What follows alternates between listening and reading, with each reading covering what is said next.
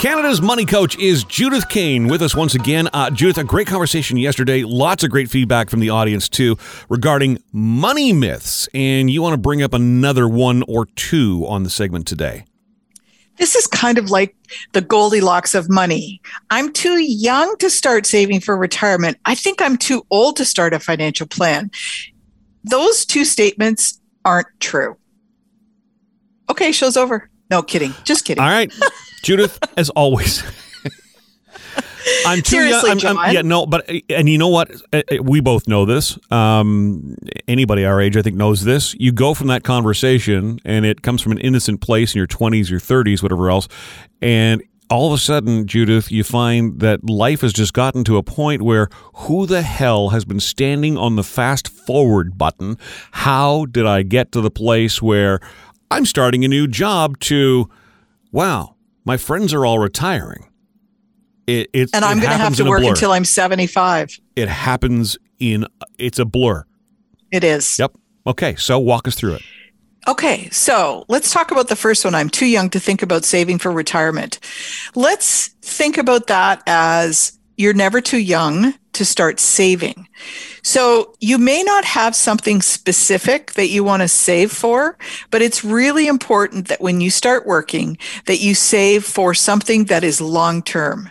And when you're 20 years old, long-term could be buying a house in 10 years. That could be long-term because you know that 20-year-olds are invincible and they think that long-term or people who are old are 30 years old. Uh-huh. So even if you're just putting money into some kind of savings, whether it's you're putting it into the market or you're putting it into a high yield, which is a joke, savings account, you need to be putting something into savings, but you don't have to designate what it's for. So stop thinking about, oh, I have to put money away for retirement at 20 years old. So it's the old rainy day analogy, right?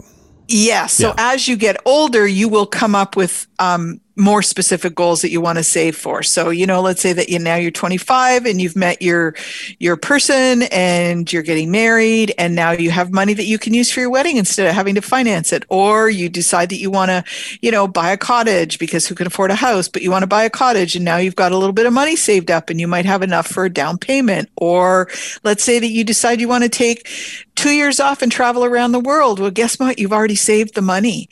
So two things that I would recommend when you think that you're too young for saving is, first of all, do whatever it is that you can do to stay out of debt.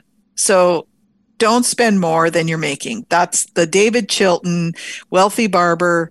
Don't spend more. If you're only making $1,000, your paycheck's $1,000 every 2 weeks, then you need to take some of that money and put it into something. And that has to be sacred. You can't use that. Got to pay yourself first. And you have to pay yourself first. Right. So, try not to get caught up in the credit card thing because, when you're young and you start working, they're just going to hand you different credit cards. Really be smart about that and think about the impact they come at you the minute you sign up for college.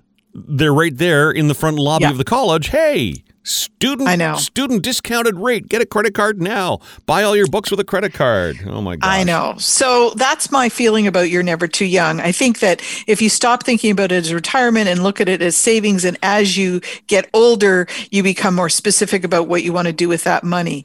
In terms of you're too old to start a financial plan, you're never too old. So if you're in debt, then a financial plan could be the plan to get out of debt. If you're getting closer to retirement and you don't have a pension, then you need to start thinking about what is it that I can do? How much can I save so that I can supplement CPP and OAS? And it may be that you have to take your CPP at 60 because you need the money.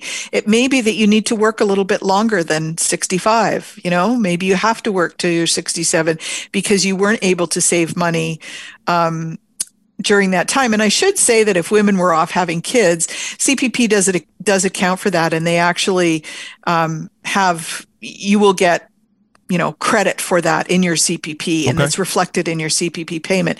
But I don't think that you're ever too old to start looking at a financial plan, and the financial plan could be parts. So getting out of debt, saving to augment your retirement. It could be maybe you want to buy an RV when you retire and sell everything and just move into the RV. That's the dream.